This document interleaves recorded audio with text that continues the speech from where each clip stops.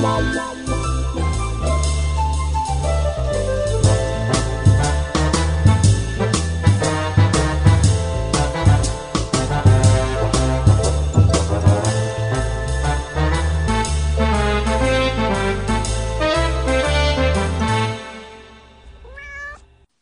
hello. Hello! Oh my god, right as you picked up, Franklin like emerged from under the bed and just was blinking at me like, how dare you wake me up? How you doing? You know, fine. Yeah? That doesn't sound fine.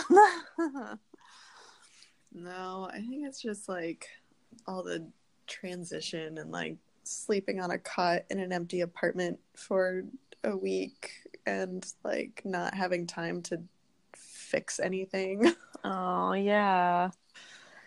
I was gonna say, we have a lot of life updates, I feel like. Yeah. You got a job, I got a kitten. Yeah. It's a lot going on. I actually got sort of a, I don't know to call it a promotion in my job, but Oh. I just got asked to go full time. I was doing 30 hours a week and now I'm they asked me to go full time, which I'm so excited about. Oh, that's awesome. Yeah, so that's pretty great. We're like about to go on tour too, which is super fun. Yeah, I'm really excited about that. And my little kitten. Oh. Yeah. I rescued a little tiny black Halloween kitten. Well, I rescued John Spotted. We were like, he was walking to like a local, just like a coffee bean or something like that down the street, and he came like running back and like grabbed all the like cat carrier and like everything, and he was like, "There's a cat!" And so I was like, "Well, I'm obviously coming with you." So like I grabbed the like treats and food and things, and it took us 2 nights. The first night we were so sad because we like couldn't grab him, so we were like, "Oh, I guess we just fed him." And we like made the mistake of like we tried to lure him out with food, and then we just like ended up feeding him so much that he would grab the food and run. So we were like, "We're not smart at this." Um, yeah, so we got him on the second day. I made a really victorious grab of him. I like lured him. I finally learned. I had sardines that someone had gotten for us, just a passerby, which was like really sweet. And so I like lured him out of this like he was in the like the locked gate of a closed car garage, and I just lured him out and I grabbed him, and his little legs were flailing everywhere, and I felt so bad. I just like clamped him to my chest, and then John said repeatedly that we can't have 3 cats, and I said repeatedly, let's not talk about it, and now we have 3 cats. Yep, that sounds about right. Yeah, he's so cute. His name is Shadow. Oh, He's my little Halloween cat. yeah. Tell me about your job. So I moved to Baltimore. Got a position as an anti-hunger advocate. Woo woo. So it's pretty exciting. It's been a slow and trying move process. I didn't have an apartment for the first couple of days, so I was doing a 2-hour commute back and forth between Baltimore and Northern Virginia, and I haven't slept since. Oh no. I'm definitely getting sick, so it's catching up to me. I was going to say I can hear something. I can't tell if it's just tiredness or sickness. There's like something lurking. It's definitely both. Oh no. Yeah, for sure. It's not going to be a pleasant sounding podcast this time. Oh, well, I hope Quillerin and Coco and their high living helped. Yeah, for sure. Well, welcome back to Paranormal Captivity. I guess we forgot to say that. This is also our first recording since we actually launched the podcast, so that's been really cool. And oh my god, thank you to everyone who's been listening, which has been so cool. Like, I think we just kind of were recording and working ahead and doing a lot of stuff in a bubble, and then to like actually post it and then see people. Oh my god, there was someone within the like 12 hours of posting had sent us a message on Instagram and was like, here's my wine and here I am listening to the podcast with my 2 Siamese cats. And I was like, oh my god. It was so cool. So thank you, everyone. That's been really awesome. And I still am way behind on editing, but we do still have 2 other episodes. Well, you'll have heard them by now, so I guess I don't need to say that. But we do have social media up and running too. We are Paranormal Captivity Pod on Instagram, and on Twitter we are Paranormal Pod. So yeah, go give us a follow. We mostly post pictures of our cats, and also some random Halloween-y things, because we do. I assume I'll be doing that all year long. So if you like Halloween things, come find us. Yeah, so we did. Okay, so yeah, so you'll have heard, I have not edited yet, but by the time you hear this, I will have edited our 2-part series on Cat Who Talked to Ghosts, which was super fun and was, maybe still my favorite of the books so far. And then we'll have also released a Halloween episode for Sabrina and Salem. Halloween. Hope you guys liked those. This is, I guess we're recording this, what day is it? October 17th? So yeah, it'll still be a ways before you hear this, so we're speaking to you from the past. But we are currently reading The Cat Who Lived High, which obviously I was truly hoping that one of the cats sniffed some catnip, but no, it means that they are living in a tall building. There is a little more literal. Yeah, I mean there are some strong mushroom cameos, but I don't think That's true. I don't think that has anything to do with like the fun kind of mushroom. No, I think you're right, and I don't know that the mushrooms are really gonna. I think that's just kind of a random aside. I mean, but I do think she's going pretty hard on the mushroom commentary. She is. It's very true. I thought it was the knives that would factor more, because it's always like mushrooms and knives paintings together. But yeah, you're right. Like, why would there be such mushroom? Maybe we'll get a reason. I'm not sure. Apparently they're erotic. Oh, that's right.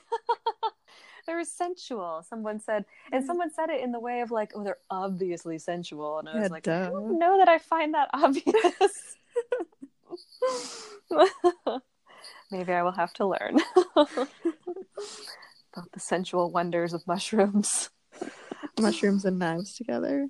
Yeah, maybe it's the pairing. Yeah, exactly. Oh, this because it's a specific knife too. It's a Japanese like boning knife, and so maybe really? It's the specific Why would you pairing. Use that with a mushroom? I don't know. Well, that's when they brought up like whoever it was saying like, well, obviously we all understand the like pleasure of chopping a ripe mushroom. And it was like, that was our good friend Mr. Mouse. Oh, that's right, our friend Mr. Mouse.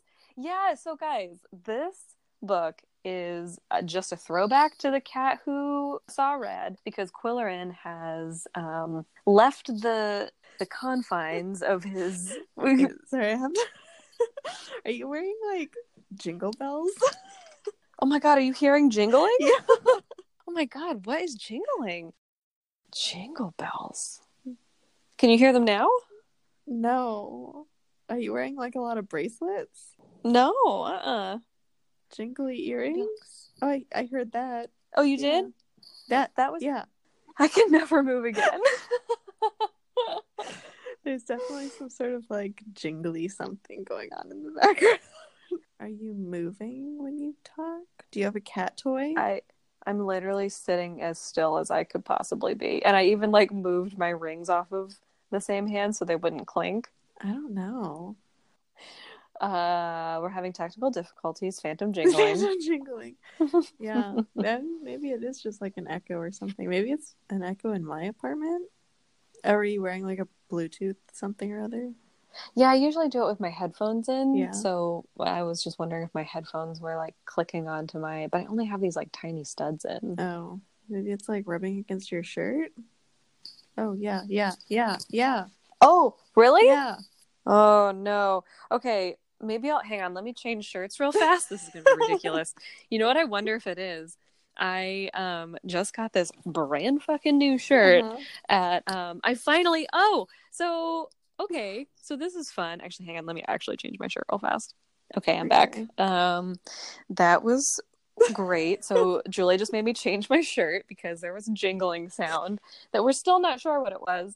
But I was going to say that I don't know how this could possibly be it, but I did just get a new shirt that is like, it definitely like smells new, and like, I don't know, maybe there's some like starchiness to it or something that was hitting on the microphone. Hmm. But it's I finally got my Halloween shirt from the Iliad from my Ooh, local used your bookstore bookstore. shirt. Oh, that I've been asking about. I literally asked them in August and they looked at me like I was crazy, but also like really appreciative. They were like, no, we're not doing that yet, basically. And I've been asking ever since. And I finally went in and got it. And it is as awesome as I expected. It even has a cat. I'll post it on our social media. It even has on the top this like really creepy, like Halloweeny cat Mm. type person too. Oh, it's just so cool. But Nice. I shan't be wearing it right now because it creates the jingles. Yeah. I mean, I still hear it like a little bit. Do you really? Just like a, Oh my just like a God. little bit. Okay, so it wasn't the shirt then. No, but it was some sort of microphone chafing. Microphone chafing. Okay, can you hear it now? I'm holding the microphone so specifically. No. It's okay if you do. No, I think it's fine. Okay, I'm just gonna hold the microphone suspended in front of my face and give me a little toot toot if you do hear it. I don't know why toot toot, but No, but I heard a couple clicks. oh no, maybe you're just hearing things. Maybe you're having a fever dream. Maybe we're not even recording right now. I don't know what you're doing.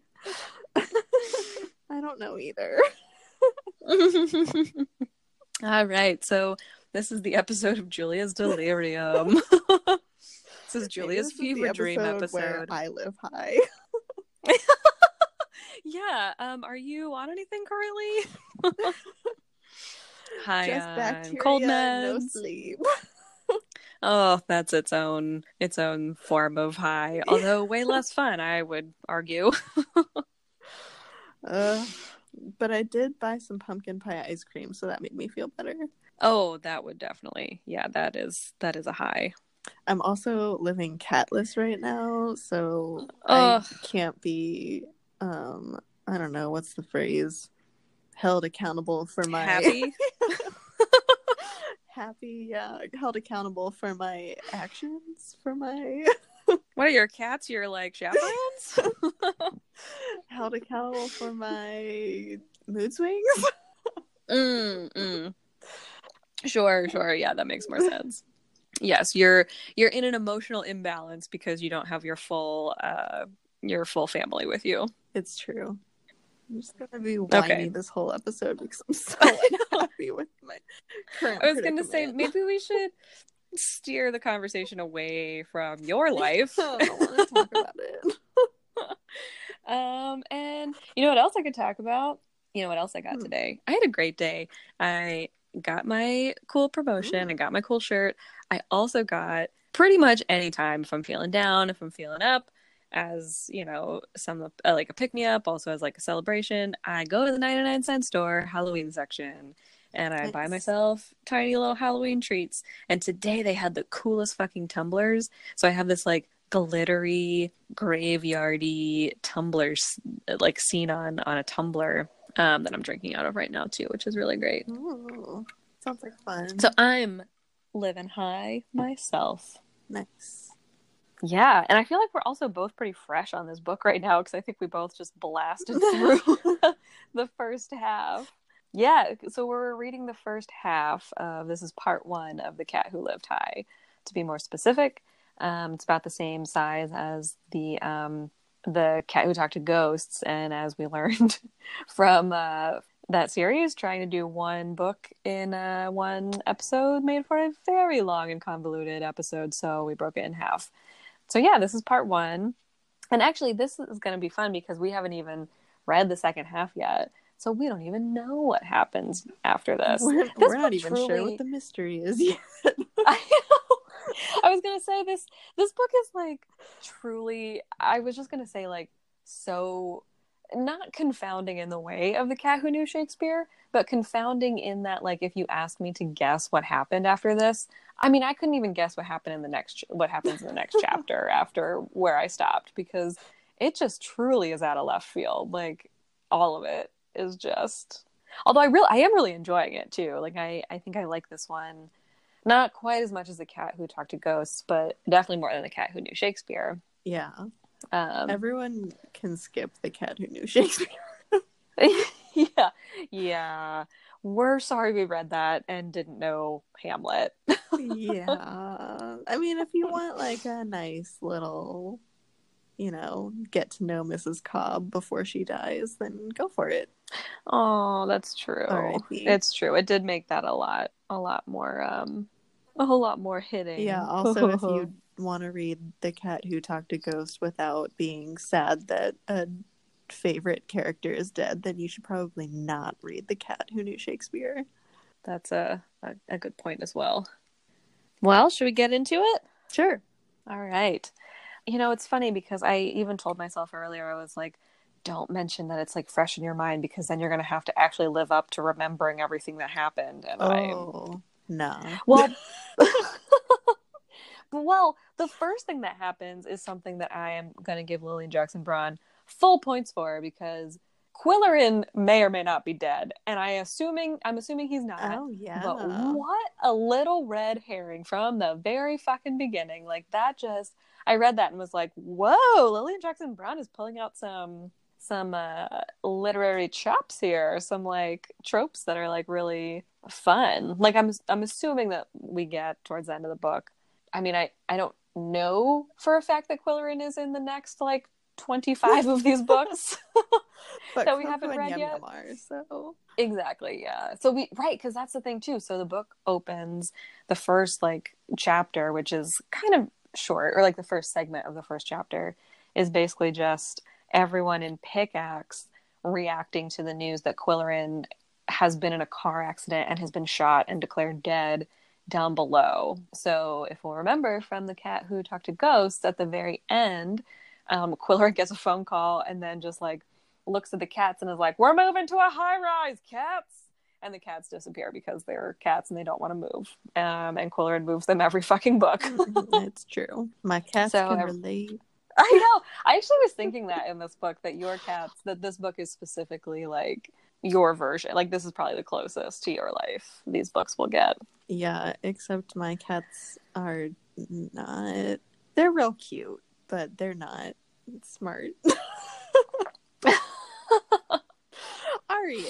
Ari's a smart cookie, but they're no crime solvers. Well, but as we've also mentioned, Yum Yum isn't really either because patriarchy. It's patriarchy, which is funny because in my cat life, it is Ari who is the smartest, and my two male cats are just dumb as rocks. Well, dumb and because I feel like Chuny is dumb in like an annoying everyone and everything way. He's dumb and in Mushu, an endearing way. Yes, he's very endearing. Yeah. And Mushu's just like afraid terrified. of everything. Yeah, there really is. There's no way to gauge Mushu's intelligence because he's just pure. He's just got the look of pure terror on his face all the time. He does. Poor little guy. He might be really smart. He might just understand that the world is very scary. The world is a and scary be place. Like, it really is. I mean, he's just a step ahead of the rest of us. Maybe. But I will say, for this book, I do kind of hate, in TV shows, sometimes they start out with like something really shocking like that, and then they go to like 24 hours beforehand. That's true. Like 48 hours before or earlier. I kind of hate that. I mean, it totally did that. It 100% did that. And I think I have to gauge my excitement for it because I too hate when that happens in TV shows. And it truly is only because we've read the likes of The Cat Who Knew Shakespeare and have been so confounded. And this, I think I recognize, even if I don't love it in TV shows. I see it and I'm like, oh, you're doing a thing. I see you're doing something. A thing. Look at you. Yeah. Look at what you're doing. Yeah. Look at it. And I see it. To be completely fair, back when this book came out, maybe it was a new thing.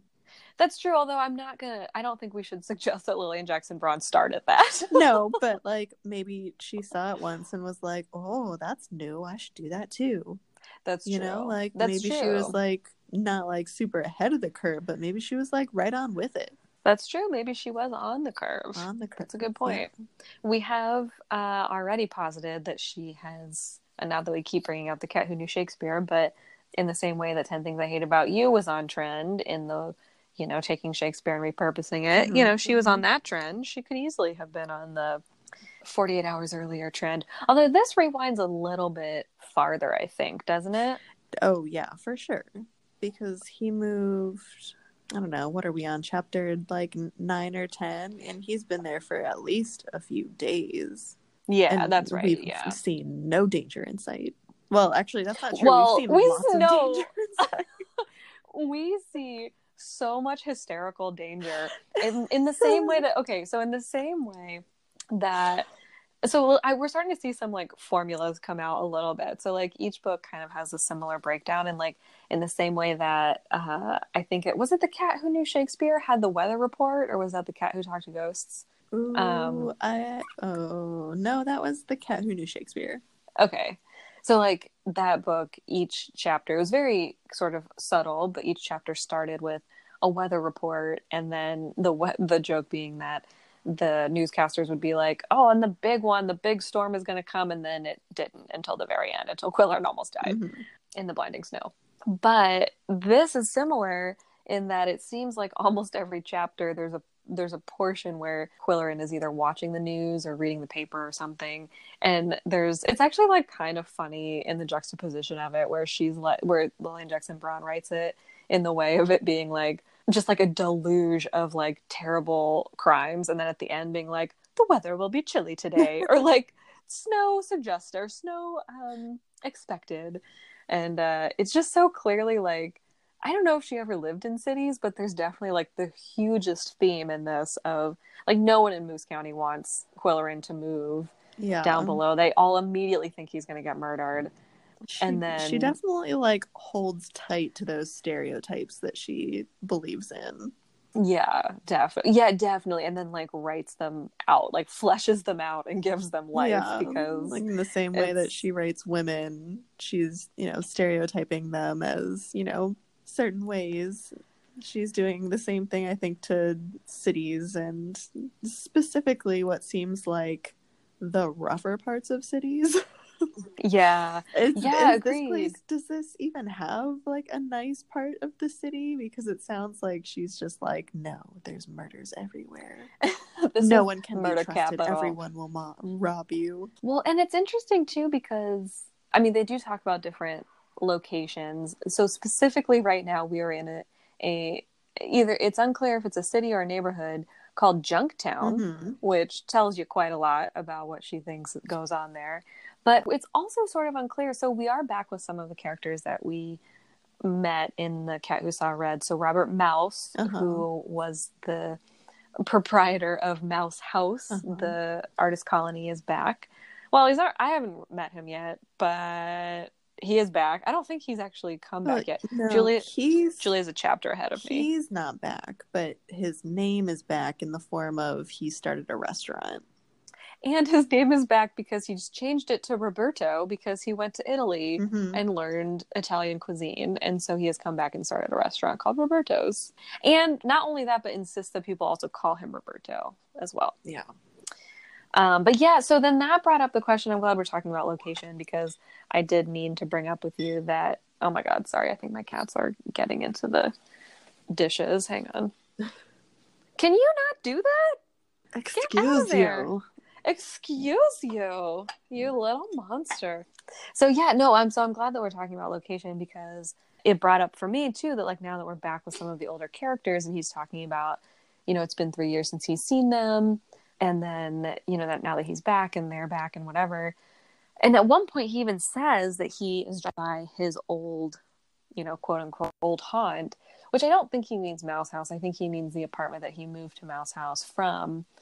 Yeah, because he also passes his old newspaper and one of his old hangouts, and where he used to eat corned beef sandwiches with Arch, right? Oh, right, yeah, Arch Riker, yeah, the press club.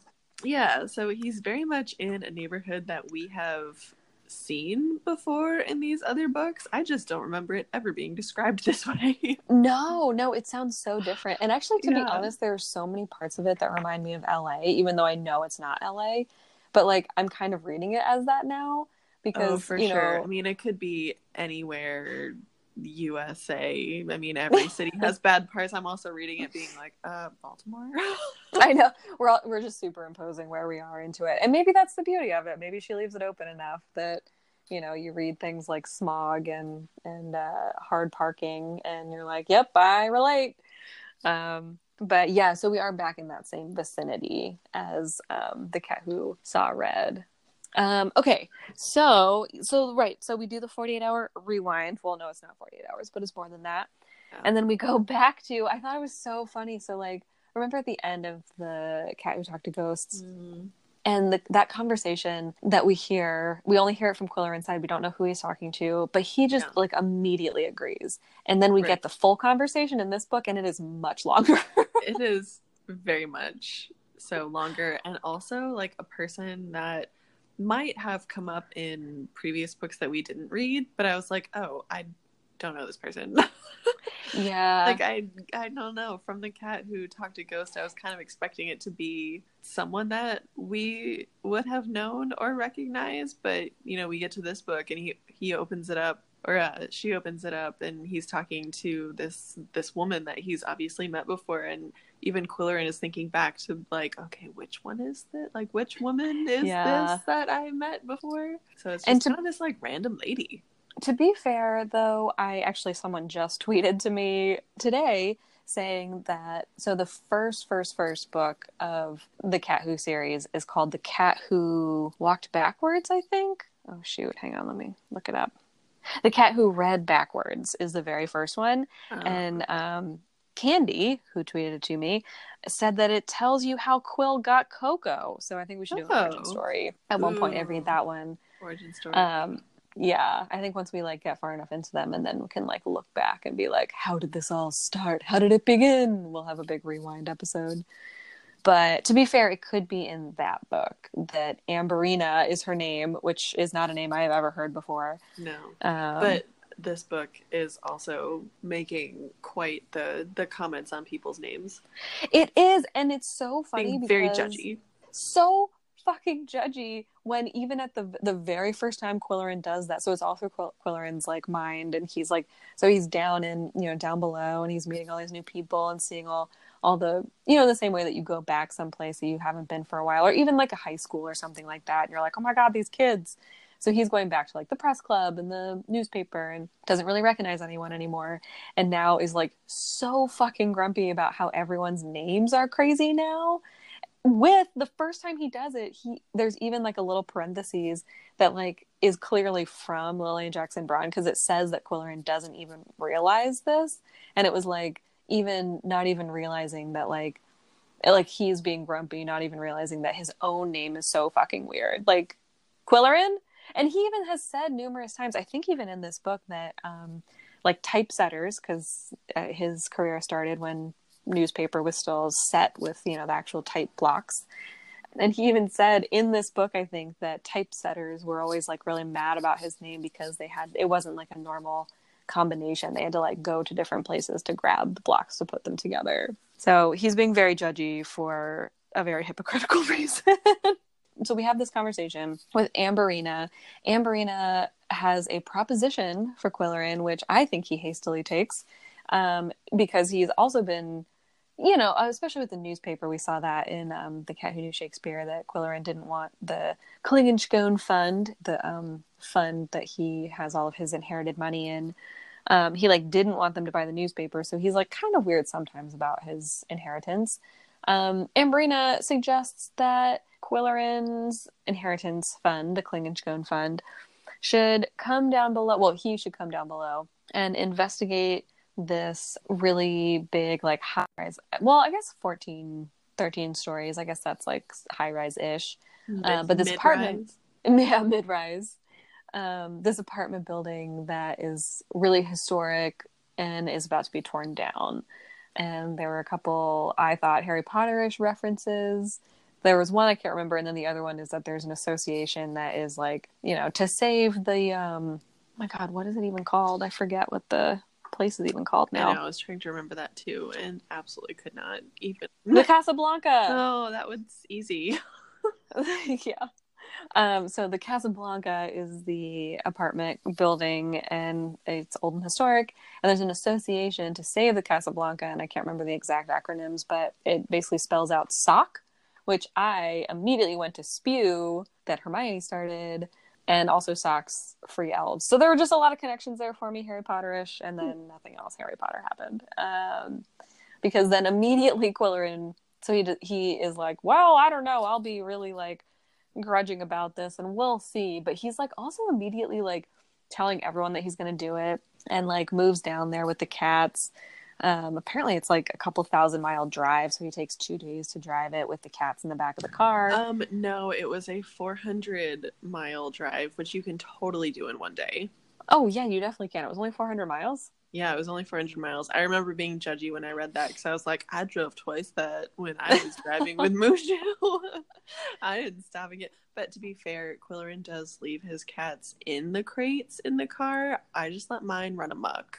I know he did. And they're in the same carrier. He like, guys, alert, Quillerin actually bought a cat carrier. They are not in the wicker basket anymore.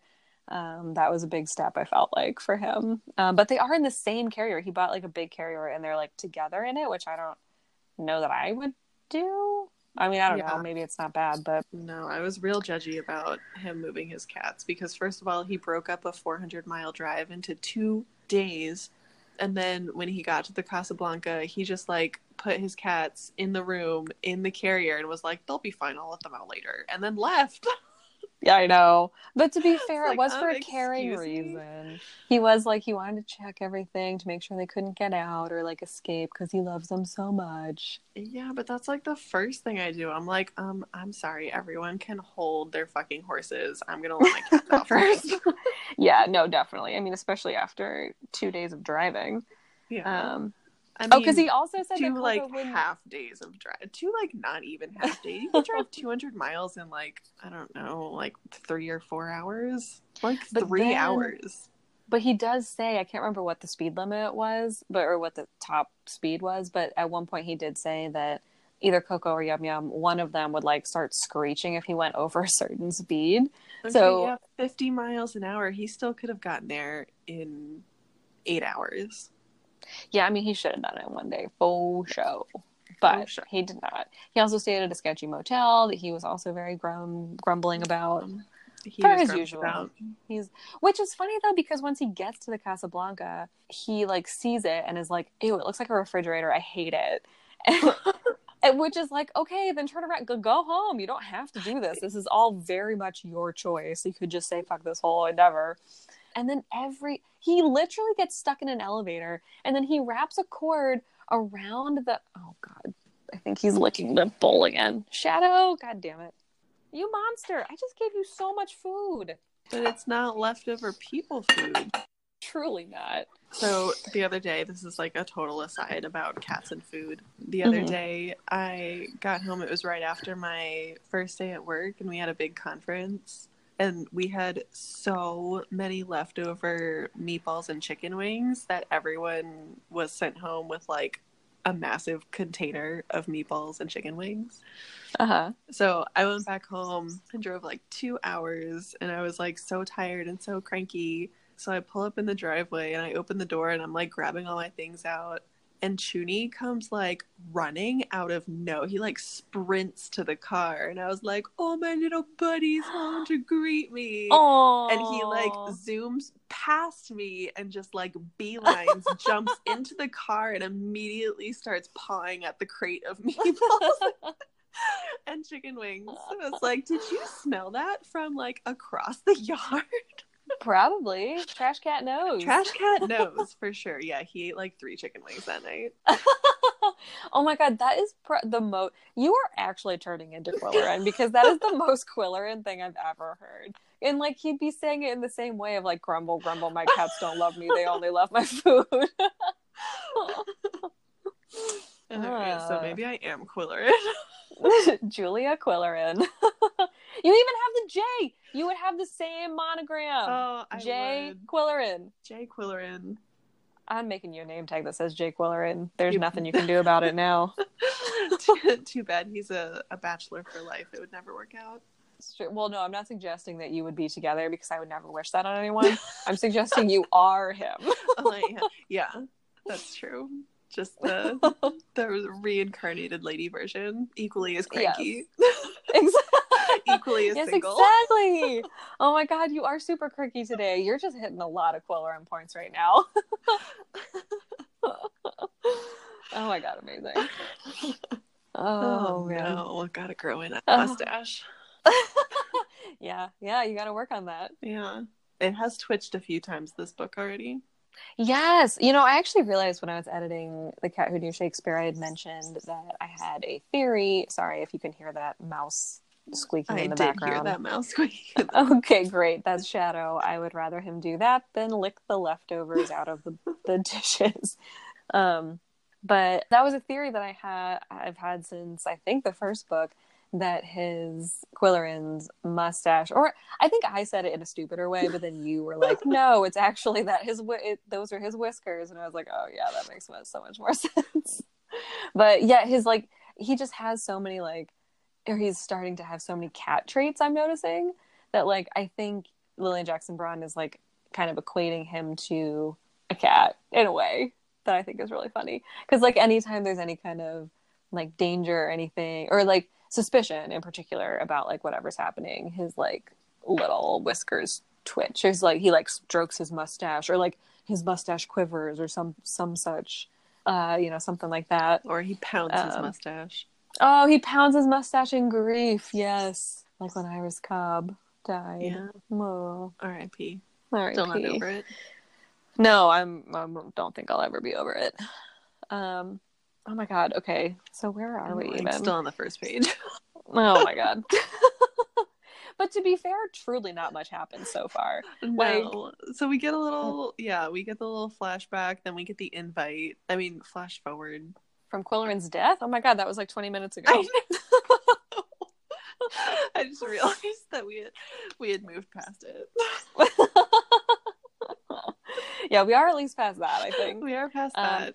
Did we move past the phone call? Oh, I think we're at the part where he really begrudgingly moves, even though literally everyone. So we're also past this. We are still past that too. No, I know where we are. Can I say where we are? Yeah. We were at the point where I was just about to rant about how ridiculous I thought it was when he got stuck in the elevator. Yeah, because you're not supposed to jump in elevators.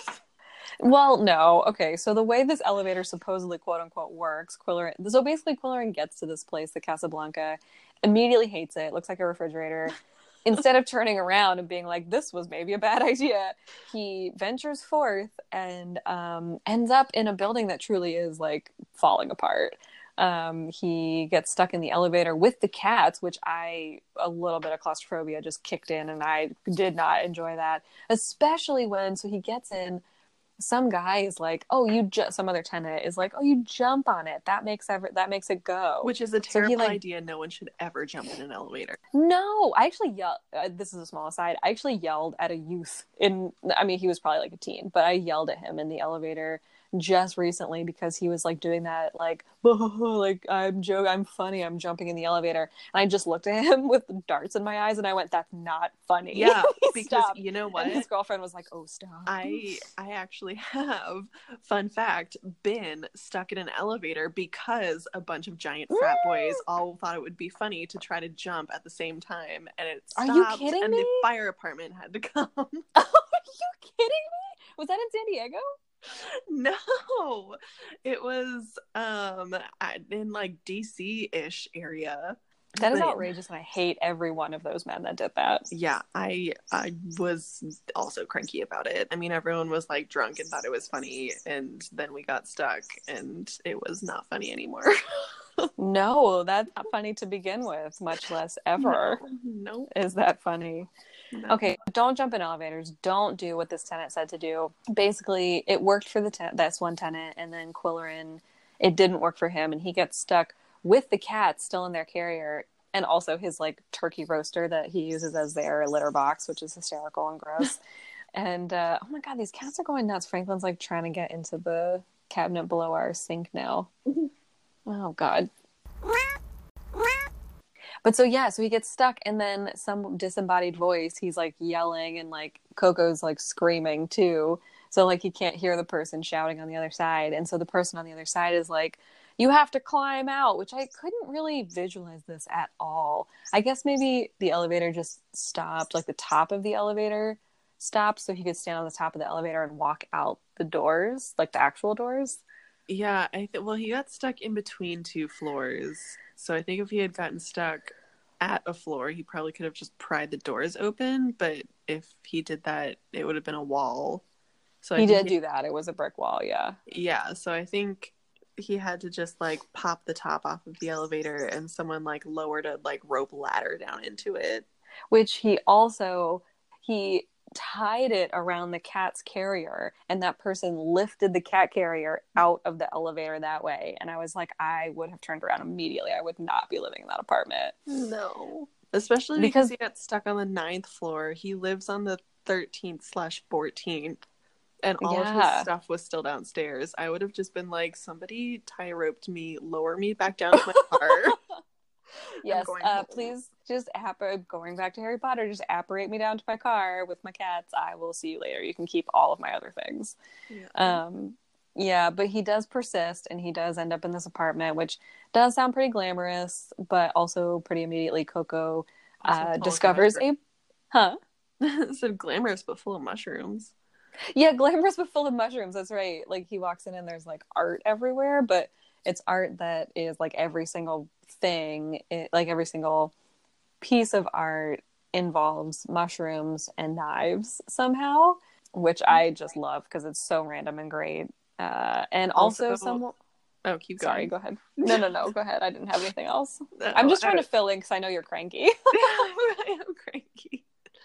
But I can complain. I could be like cranky about Quillerin stuff because I'm gonna personally complain about something that he seemed okay with. He has an empty swimming pool that's turned into a sunken living room. It's true. Who thought that was a good idea? And that sounds awful. It truly does. Like, why do you want a giant hole in your apartment that is turned into basically like a lower level living room? And also supposedly cement. I mean, I would guess. Like, how is that comfortable for anyone? I mean, maybe they carpeted it. Uh-huh. Yeah. That's true. They don't mention that, what's happening on the... Well, actually, they do to the extent that what I was going to say a minute ago is that Coco immediately, while he also was having a fun time in the sunken pool living room, which Quillerin is calling something like ancient, like a gallery, and I was like, oh, of course you are.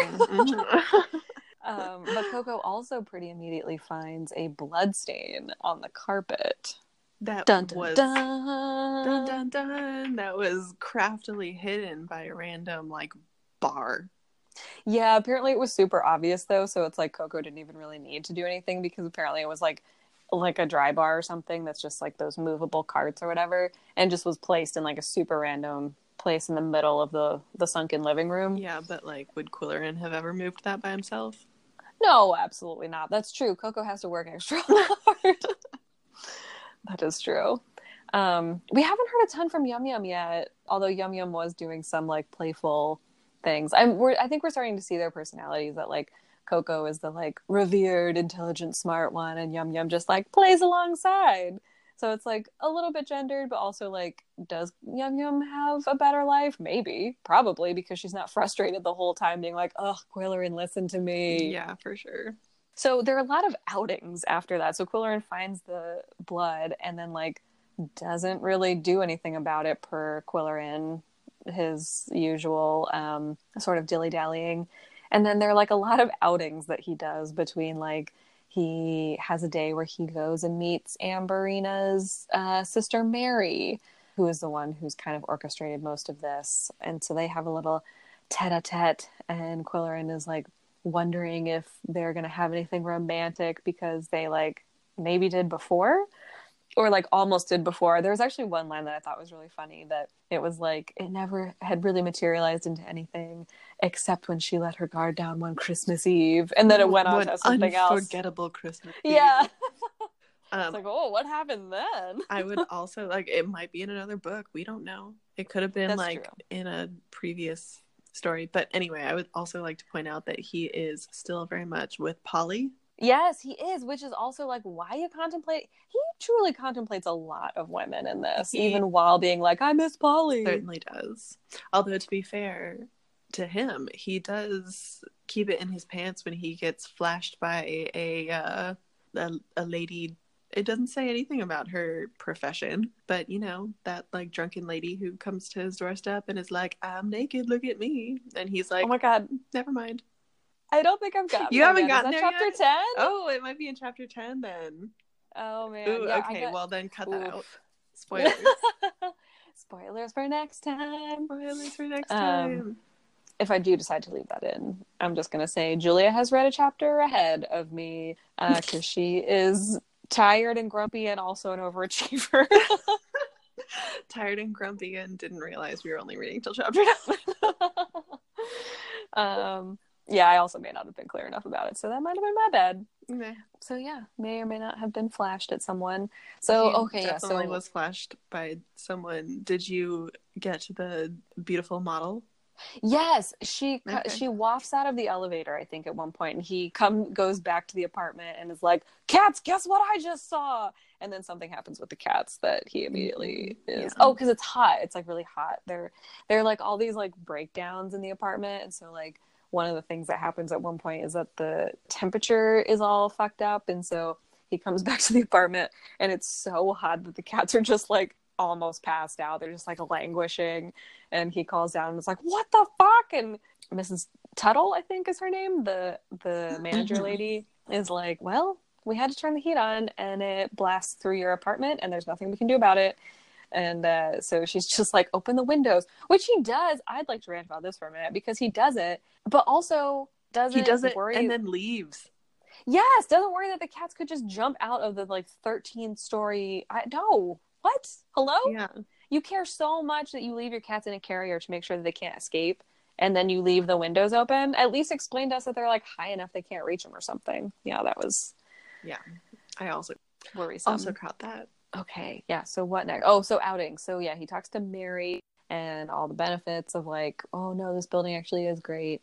Although no one has really put it in a way that has won me over to it, because I'm still like, this is a broken down place and someone else can fix it up, Quiller, and you do not need to go back to Booth County. Yeah, so he meets Mary. They don't have anything. I mean, it's not like romantic at all, even though it's like hinted at. Yeah, what else happens? It really is like, I think she's the one who gives him like the profile of the building and the actual like, I don't know who came to look at it, some like construction firms or some realtors or whatever, but he gets the estimate of what it would cost to completely redo the building. That's right. Yeah, and he 9 figures. I think he said 9 figures, which that means millions, hundreds of millions. Oh, is it? Yeah, but oh yeah, it is. Yeah. Also, to be fair, so that is a horrifying number. He personally seemed shocked by it, but then like switched on his foundation brain and was like, no, this is normal. And then I was thinking about this old hospital in New Orleans that got flooded and destroyed by Hurricane Katrina. Aww. So I remember watching a documentary on it, and they were talking about what it would have cost to like completely renovate and fix the whole thing versus what it would have cost to build an entirely new like state-of-the-art hospital. And it was like a fraction of the cost, even though it would have been like astronomically expensive to fix it. They ended up building a new hospital because money, but yeah, you know, it like the people who wanted to save the hospital were like, no, it's like really expensive, but like you'd be saving so much money, and business by were saving. Like, nah, we'll just build a new one. Well, I mean, it makes sense that like if the structure is still there, if there are like historic parts to it, yeah, if you know there's already like everything in place, like yeah, exactly, that does make sense. So like, why wouldn't you? Yeah, so I think, I mean, as like broken down and crazy as it sounds, I think that multi-million-dollar investment is probably, even though it sounds horrific, probably the smarter choice than just like demolishing and building something new. That's true. It's just that Qwilleran has like no connection to it whatsoever. I guess that he did live in whatever city this is before, so I guess he does. Yeah, but have his that, like but foundation doesn't have any connections to it. Yeah, exactly. Yeah, and it's interesting too. I may take this out because this is kind of boring, but I mean, having worked for a lot of nonprofits, it's not like I get it that he's talked numerous times about how he's turned over his inheritance to this foundation and there's a board of directors. But then he also talks about how it's like he's basically in charge of it, but also while like not being in charge of it. Yeah, so I don't think he wants any responsibilities. He just wants to come to them and be like, fix this. And they'll be like, okay. Right. But and I guess it could kind of... No, well, yeah, if he's not going to be a part of it, it's true. Yeah, he's totally giving it away.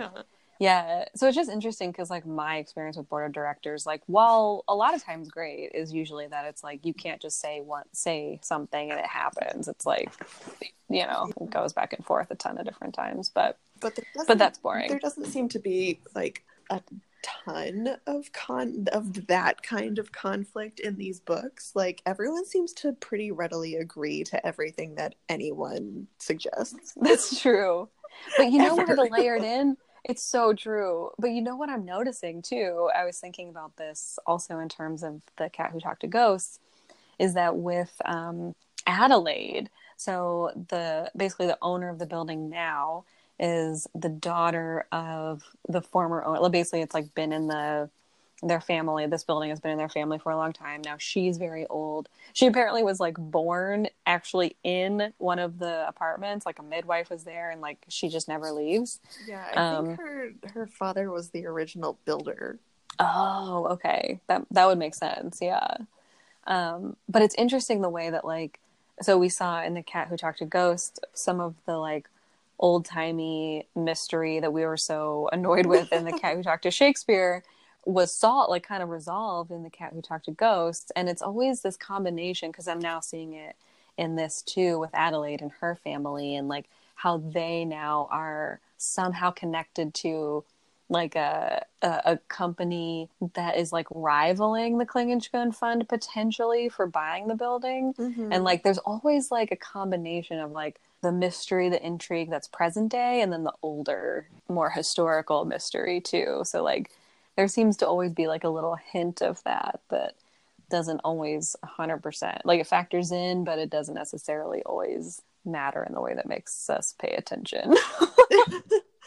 Yeah, and I think I even missed that part a little bit because I remember... You're too busy on the flasher. I was too busy worrying about this flasher. Qwilleran, get me out of here.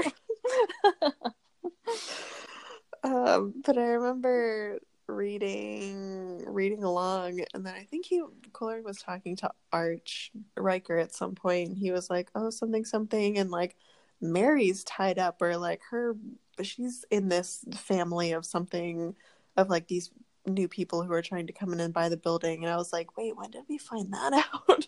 Oh yeah. Yeah, I remember that being like a reveal, and in my head I was like, that's a reveal, but then I instantly also was like, I'm probably not gonna remember that. Yeah, and I also, when what's the lady's name who first called him? Amberina. I keep wanting to call her Ambrosia. That's not her name. I mean, it's up there. It's equally there with Amberina. Yeah, Amberina. When Amberina called him, she said something about like, oh, I'm, so-and-so from like the Three Sisters, or like the something sisters. Oh, and for some reason, Weird Sisters, because that was the Weird Harry Potter reference. Yeah. Yeah. And for some reason, probably because she used the word sisters, I thought that all three of those women were sisters. Oh. Which they're totally not. No. Well, we don't, because we don't. I think Mary is her sister, right? I have no idea. Mary, wait, what? Mary is her sister? I think Mary is her sister. And then is one of the Weird Sisters, because the Weird Sisters was that like junk shop that they had together. Oh, and then the other one, junk shop is it's like an antique dealership. Yeah, I was gonna say I said junk shop because they said that in the book, and then I was like, that's probably offensive to people who run antique stores. It's actually an antique store. That's what it is. Well, I think, or like a vintage store. I feel like there's a difference between junk shop and antique store. I feel like they were probably dealing a little bit more high end. That's true, because at one point he sits on an $18,000 chair. Yeah, that's not junk. That's true. That is truly not junk. But yeah, we haven't met the third. Okay, apparently they are all sisters. We haven't met the third one yet. Yeah, they mentioned her at some point that she's somewhere else. And it might just be that she's off doing something else and we won't meet her. Kind of like Junior's sister that we never meet. Or like Junior's like siblings that are mentioned and then are like gone with the wind. His equestrian brother. Yeah. Yep. Just like it. Oh my god. Can I actually talk about one of my favorite I have two favorite parts of this book so far. Mm-hmm. One of them I'm going to say we've kind of already mentioned. It's the sexy mushroom part, and I am holding that part in the book right now because I'm going to read it at the end. So spoiler alert. Great. Get ready for that. Perfect. Do a dramatic reading of the erotic mushrooms. But the other part also involves food, and it's that it's actually a series of events, because it starts with the fact that Quillerin comes back from one of his outings, and as he's like gathering all this information about the building and the whatever else, and slowly but surely finding out about the bloodstain, which we'll get to, but then maybe I know maybe I'm gonna make you explain that because I feel like I've talked a lot. But he goes out and comes back and realizes that he has left all of the lights turned off and they are on now, which I mean would alarm me too. I would be like, well, there's definitely someone's broken in, and like that's always my main fear with it. Anyone breaking in is like, I don't have anything important here. Just please, God, don't let my cats out. Like, close the door behind you. Take anything you want. Just leave the cats alone. Actually, if you want to feed them, while like refill their water, that'd be great, and then you can leave. Yeah. Although Quillerin got really cranky when someone came in and fed his cats. Well, that's the thing. That's what I was just gonna say, is that he got super mad because he brought back this, like, he still is doing his thing of bringing back like fancy foods for the cats. They still do not have a normal cat diet because they are eating like lobster and like crab legs, and there's no linguine this time, but there is a lot of other like fancy foods. And he comes back and he like lays the food out for them, and they sniff it and walk away, and he's like, God damn it, someone fed you. It's probably the same person who turned on the lights. And it's not, because they actually find out that the cats have been turning on the lights because they have little like push buttons. So the cats have been like stomping on the push buttons on lamps and things like that, which I find very wonderful and hilarious. And then he also finds out that one of the maintenance guys from the building came in and fed the cats, and he like, in the same way, it's almost with the same intensity that he's investigating this like murder, he's like investigating also who fed his fucking cats. And he finds out that it's this maintenance guy, and he's like grilling the maintenance guy, and the maintenance guy is like, oh yeah, it's fine, I fed them a jelly donut. Not just a jelly donut, a like stale jelly donut from the basement. I know, and he says it in the way of being like, Quillerin's like, what? And he's like, oh, don't worry, it was a stale jelly donut. And it's like, how does that make a good jelly donut? Oh my God, it was my true favorite. I just could not even handle that. Also, the fact that a cat would eat, I mean, maybe, I don't know. Franklin would probably eat have you met a jelly cats? donut. That's true. Your cats are as I said that, I was like, wait, I have a trash cat, you have a trash cat. They would eat a jelly donut. Trash cats. I mean, I understand Quillerin's rage, but I only understand it in the sense that I too had that rage when Ari refused to eat the like can of sardines that I got for her, but I came home and she had like eaten my leftover popcorn kernels. Gross. It's like, really? You're gonna eat like gross stale popcorn kernels, but you're not gonna eat this delightful fish? that I bought for you that I'm obviously not going to eat because I don't want sardines. No, they're truly gross. I learned that when I was luring Shadow out of the depths of that garage. I even like smeared my hands in the sardine oil so that to try to like get him to cut, because we were running out of sardines because he was eating them all. So it's like, maybe he'll just come to my hand, and then my hand smelled like sardines for like a week straight. Yeah, it's very potent. Okay, we'll also chalk that up to another reason that you are like Quillerin. Yeah. Just gonna take another sip of my wine. Cranky about my cats. So do you want to talk about, because there is actually, we do kind of stumble upon a little bit of a mystery. Do you want to do that? Sure. I don't know if I'm going to do it justice, but yeah, so we do find out, well, actually, before we talk about the bloodstained mystery, the first real mystery that we run into is who the fuck is living next door, who is like banging on drums all night long. Yeah. Because Quillrin has a weird and mysterious next door neighbor, we find out. Yeah. So and he thinks is in a satanic cult at one point. Yeah. Because there are 2 penthouses on the 13th/14th floor, and I don't think we meet his neighbor up to this point. We don't know who it is, but they do make weird noises all night long. Yeah. And people are coming and going, and I guess we also learned too that they can't take a shower at the same time because then the water turns cold. Oh, yeah. Yeah, and when he called down to the front office, they were like, oh, don't worry, we don't think it's going to be a problem. So then we find out that like his next door neighbor only takes showers probably like once a week. Just in case anyone was worried about that. Just in case anyone was worried about the showering schedule. The front desk seems to think it's not a problem. Thanks, front desk. Thanks, front desk.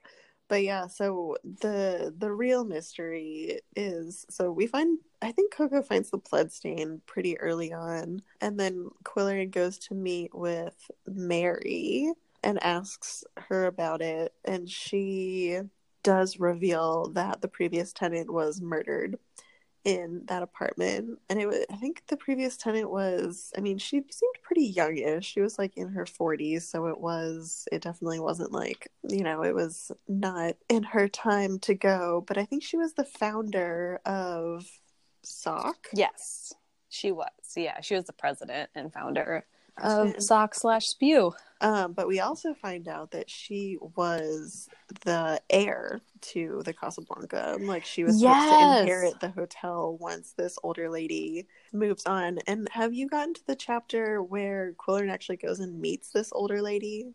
Yes, I just finished that chapter. Yes. Yeah, so a little bit later on, Quillerin actually goes and sits down and talks to this woman who's, I think she's like 75-ish, mid-70s. Yeah, that sounds about right. But she is obviously very sheltered because she is under the impression that this like young 40-something-year-old woman died of natural causes. Right, yeah. So people are not being forthwith with her. Yeah, so that's like a little mysterious in and of itself. But it's like we aren't 100% sure what the actual mystery is, because to our knowledge, from what is divulged, it is kind of an open closed case, because the killer, quote unquote killer, who I personally think might be, have been framed or wrongfully accused. I know. I think he's a victim. But we don't know yet. The killer. That's true. We don't know. We will call him the mushroom artist. The mushroom artist, the person we are told who is the killer. The person we're told who is the killer wrote like a confession and then jumped from the balcony or the window or whatever. So he is no longer with us. The heir is no longer with us. And mushroom paintings abound. And that's all we know.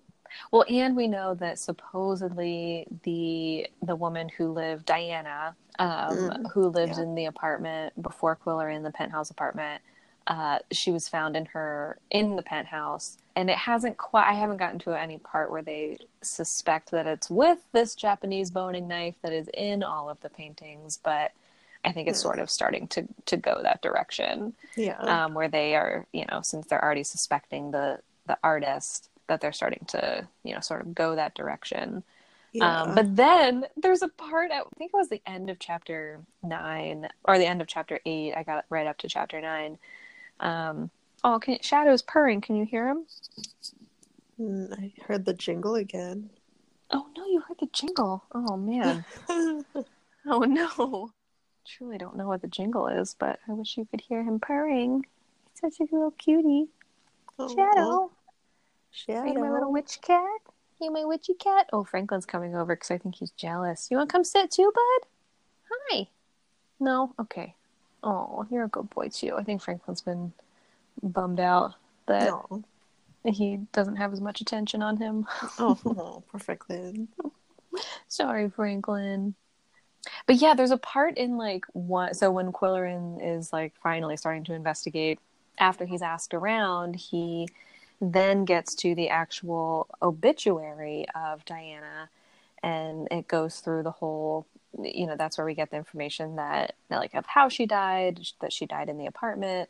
That this other, the artist then jumped from the balcony, and then I can't remember exactly how it's relayed, but at some point Quillerin even says like that he somehow knows that the reason that they think that, or the way they have that story, is from Diana's business partner who co-owns the art gallery with her. Mm. And I think I wrote in the margins, where are the police in this? Like, why is there no... And also, why is Quillerin living in, like, a crime scene? Because I think it was the same week that... Because they were just putting out the obituary, but it just seemed so fast. It did seem really fast, and we don't really get a time frame for when he moved there, but it did say the murder was, like, over Labor Day. Oh, okay. And so it is about to snow, so it could be. Yeah, it gave a specific weekend, but it did seem fairly recent. Gotcha. Yeah. I mean, yeah, recent enough that it's like, did they already conduct an investigation? Like, why is he able to live here? Yeah. I'm sending you a picture of what my bed looks like right now. I don't want to see it. I don't have a bed. Oh my God, I'm so sorry. And it has cats on it too. I'll send it to you later. It's just so perfect. It's 2 cats conked out and the open cat who book. Oh, good job, guys. Are you helping? I mean, they're truly not helping, but actually they are helping in that, like, earlier today when I first woke up and, like, before all the good stuff started happening today, I was, like, having a really rough day, and John was just like, do you need to hold a kitten? Because we have a kitten you can hold. I was like, yeah, that truly does help. Yes, please. Yes, please.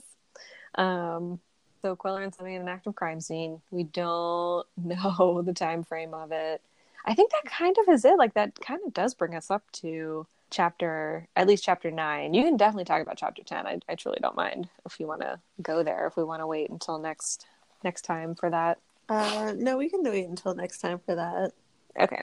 Yeah. I'm trying to think if there's anything else. I can give a little bit of a spoiler, though. Something that happens in chapter 10. So I already spoiled the flasher. Oh, man. I will also spoil that there is some... there's a little bit of victim blaming going on. Oh, no. With that flasher and Quillerin and Polly. Oh, no. Yeah, basically Quillerin calls Polly and is like, there was a flasher at my door, and she was like, well, what did you do to provoke her? Oh, God damn it. That's actually a little bit like, there is that moment where that older woman, they do that, like, I feel like it was kind of a stereotypical, like, maybe 90s-ish, 80s-ish joke of, like, the old woman who always, like, thinks that someone's grabbing her, or, like, thinks that someone's, like, and so, like, Quillerin it's just, like, is, all like, the stereotypes all the time. Yeah, it just was a lot. Like, that part, I think I kind of blacked out, because I was like, I can't wrap my head around why this is so out of date. I mean, It truly is. It's such a hard line, because it's like, at the time, like, we don't know the context. Like, it seems extra terrible because of the ways. I mean, it's still truly just terrible baseline. But also, yeah, it's like, yeah, it's one of those things that you just have to, like, read and realize how far removed it is in terms of like the culture of then versus the culture of today, and you just have to like laugh about it a little bit because what else can you do? I know, so true. Well, I think that's actually kind of it. So like we're at chapter 9. We will bring you the rest of the book next time. Yeah, we'll wrap up the mushrooms and the Japanese boning knife. I'm trying to think if there's anything else I can think of that's important. Yeah, what else do we miss? I feel like, I mean, there were definitely times he went to the newspaper. He did a lot of like nostalgic sightseeing that doesn't really bear a ton of, recounting. He goes to the newspaper. He goes to the press club. He meets Mary a couple times. He does meet Adelaide. Oh, maybe we could tease that too. So Adelaide, the old woman that owns the building, everyone throughout the whole book has been like, she plays bridge. Do you play bridge? No. All right, you're fucked. So. He finally does it, which is weird that he like didn't know. So basically he has found a not to give Quillerin the credit, Coco has found a blank Scrabble tile, like a wild card Scrabble tile. I believe that Yum Yum found that. Oh, Yum Yum, I'm so sorry, Yum Yum, how dare I. Gotta give her the moment. And I feel like every book she has like one moment in the sun and then she's like, I don't need any more 15 minutes of fame, I'm done, I'm going to sleep.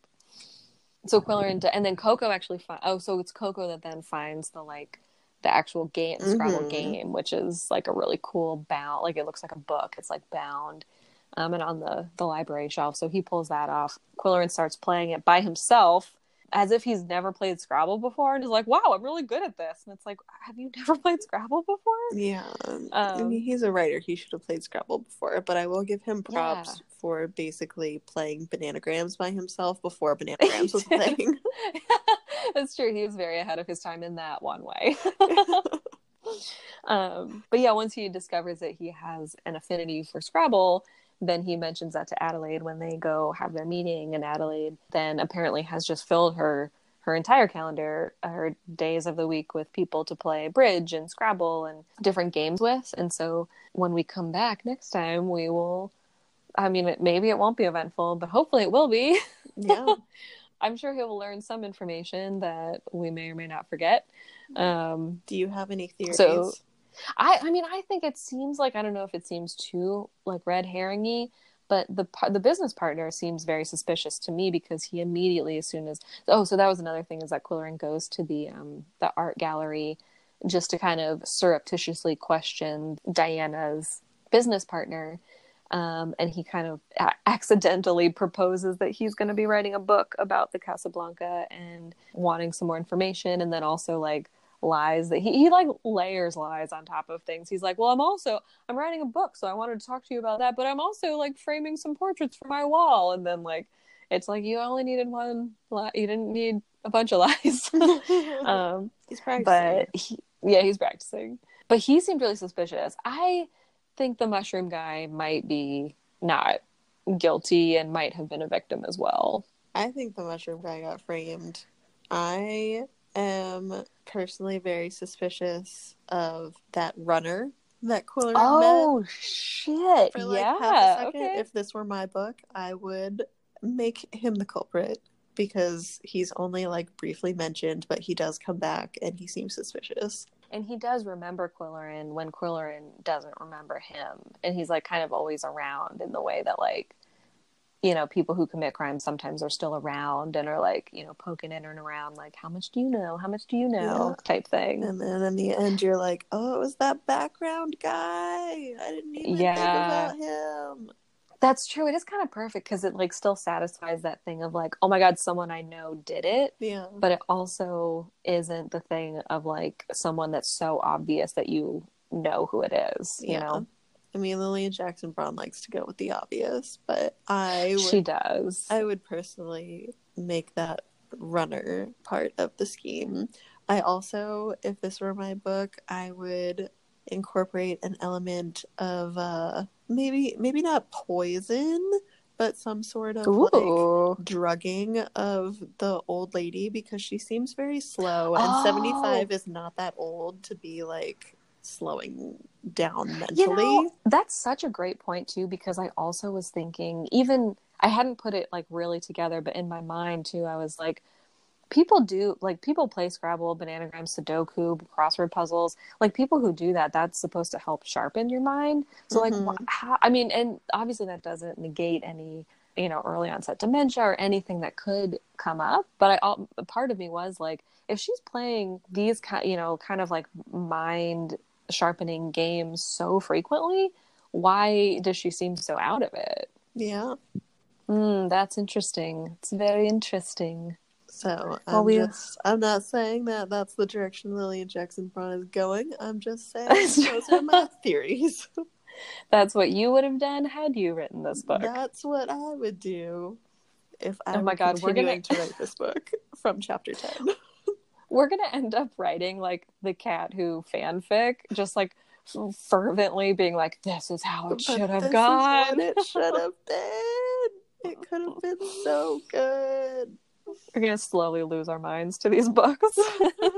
Well, can I do a dramatic reading of this small portion of... Actually, maybe I should start from the whole... There's a piece in, I think, the Fluxion, the Daily Fluxion, the newspaper that Quillerin used to write for, called Mushroom Murder Has No Answers. So maybe I should do a dramatic reading of this at the end, because this does bring us back to the erotic mushrooms. Sexy mushrooms. The sexy mushrooms. Here we go. Okay. Mushroom Murder Has No Answers by Yelena Targ, which I'm interjecting here. Quillerin probably hates that name because he's a hypocrite. He actually did hate that name. Oh, did he? Okay, perfect. Okay, so this is the article here.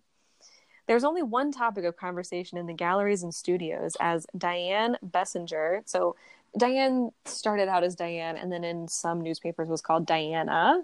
Potentially we'll find out why later. I'm not sure. Well, Quillerin was commenting on that, and her name was spelled like 3 or 4 different times in that article, and he was like, wow, something's going downhill. But, you know, with the number of times that names and spellings have been mentioned in this book, it might actually mean something. Yeah, it seemed kind of questionable to me, I guess, in the way that, like, it could mean that, I don't know what it could mean. Yeah, me neither. Because like I mentioned before, I feel like you could ask me what happens next chapter and be like, well I have no clue. More mushrooms? Probably. Okay, sorry, I'll start from the beginning. There's only one topic of conversation in the galleries and studios as Diane Bessinger is tearfully laid to rest, and the ashes of the quote-unquote mushroom painter are shipped ignominiously. Is that how you say that? Anonymously to his hometown. Why did he do it? What caused this talented, thoughtful artist to turn violent and commit such a heinous crime? His suicide is easier to explain. It was the only possible escape from intolerable guilt, which we don't know that. Desperate remorse must have driven him over the parapet of the Casablanca terrace. Lady D, or Lady Di? Is it kind of like Lady Diana? Maybe Lady Di. Is like her nickname, is Diana's nickname. Lady Di was his patron, his enthusiastic press agent, his best friend, who saw merit in his work when no other gallery would take a chance on his monomania for mushrooms. This is where it gets really good. Everyone get ready. I'm just going to say that again because it was so great. Who saw merit in his work when no other gallery would take a chance on his monomania for mushrooms. Once, when asked why he never painted broccoli or crookneck squash, Ross, the mushroom artist, said meekly, "I haven't said all I have to say about mushrooms," which I just loved that so much. Here we go. Get ready for sexy mushrooms. Granted, mushrooms are erotic. This is literally the writer of this article. This is not a quote anymore. Granted, mushrooms are erotic, and he captured their mushroomness succinctly. I can't handle it. Yeah. I'll try one more time. Granted, mushrooms are erotic, and he captured their mushroomness succinctly, pairing the fleshy fungus with the razor-edged knife as he did, bordered on soft porn. Diane said in an interview last June, there have been artists who painted softness, crispness, silkiness, or mistiness sublimely, but only Rasmus could paint sharpness so sharp that the viewer cringes. Ooh. So it's a little spooky, and on a spooky note there. spooky-ish, spooky and disturbing in the mushroom erotica sense. Yeah. You know, and also, again, no judgment to any food fetish, anyone who finds mushrooms erotic. I am not. I don't want to make fun of that, definitely. Or anyone whose genitalia actually does look like mushrooms. That's true. I also don't want to make fun of that. That's 100% true. I just thought that, I think the actual humor of it comes from the fact that it's so out of left field in the middle of this book that, very left field. That it just is. On a day-to-day basis, you don't usually go to the grocery store and think like, mushrooms, hey. No, yeah, and it's just so, I mean, the other books we've read so far have just been so, they've been so like country, and everything seems to follow as much of a theme as they do. They fit into, even though we have like pillowcases full of duck feathers and things like that, there's still chicken feathers. It still seems a little bit in line. This felt so. It actually feels the same. It feels like the same kind of humor as. If you guys do watch Bob's Burgers at all? Oh yeah, Bob's Burgers. Oh my god, Bob's Burgers is one of my favorites, and there's an episode where Linda's sister starts painting cat buttholes just like so intensely that just they're like everyone is just swamped in paintings of cat buttholes.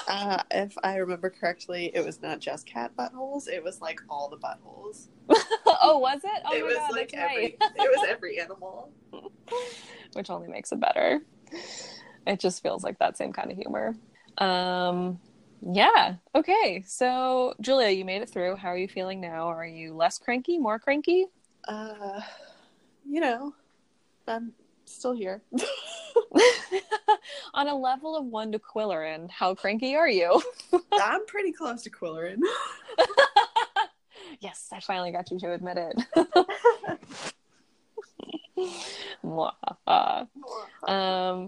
Okay, cool. Well, guys, thank you so much for listening and for tuning in and for doing everything you've done. It's been so awesome. It's been like truly mind-blowing to be like this thing that we just have been doing ourselves that other people are enjoying. It's been really, really crazy cool. So thank you. It's true. I legitimately thought that no one would ever find this podcast. It is true, Julia. At one point, we just were getting a couple different, like, really sweet messages from people, like, truly on point with the aesthetic, like, sending us things about, like, pictures of them listening and drinking wine with their cats.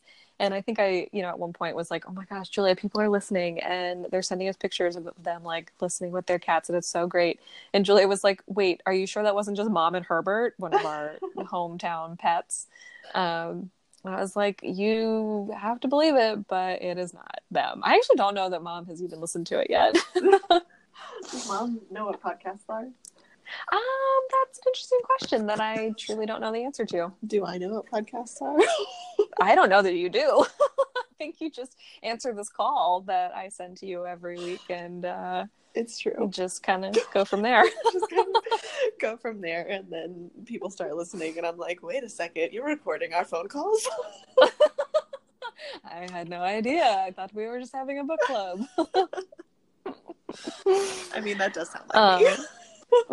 I mean, I feel like I may just be quoting you. Quoting you to you. But yeah, so guys, thank you so much. That's been so sweet and so awesome. And just, we love it. And we love you. And we will be back next week with the rest of The Cat Who Lived High. Again, you can find us on social media.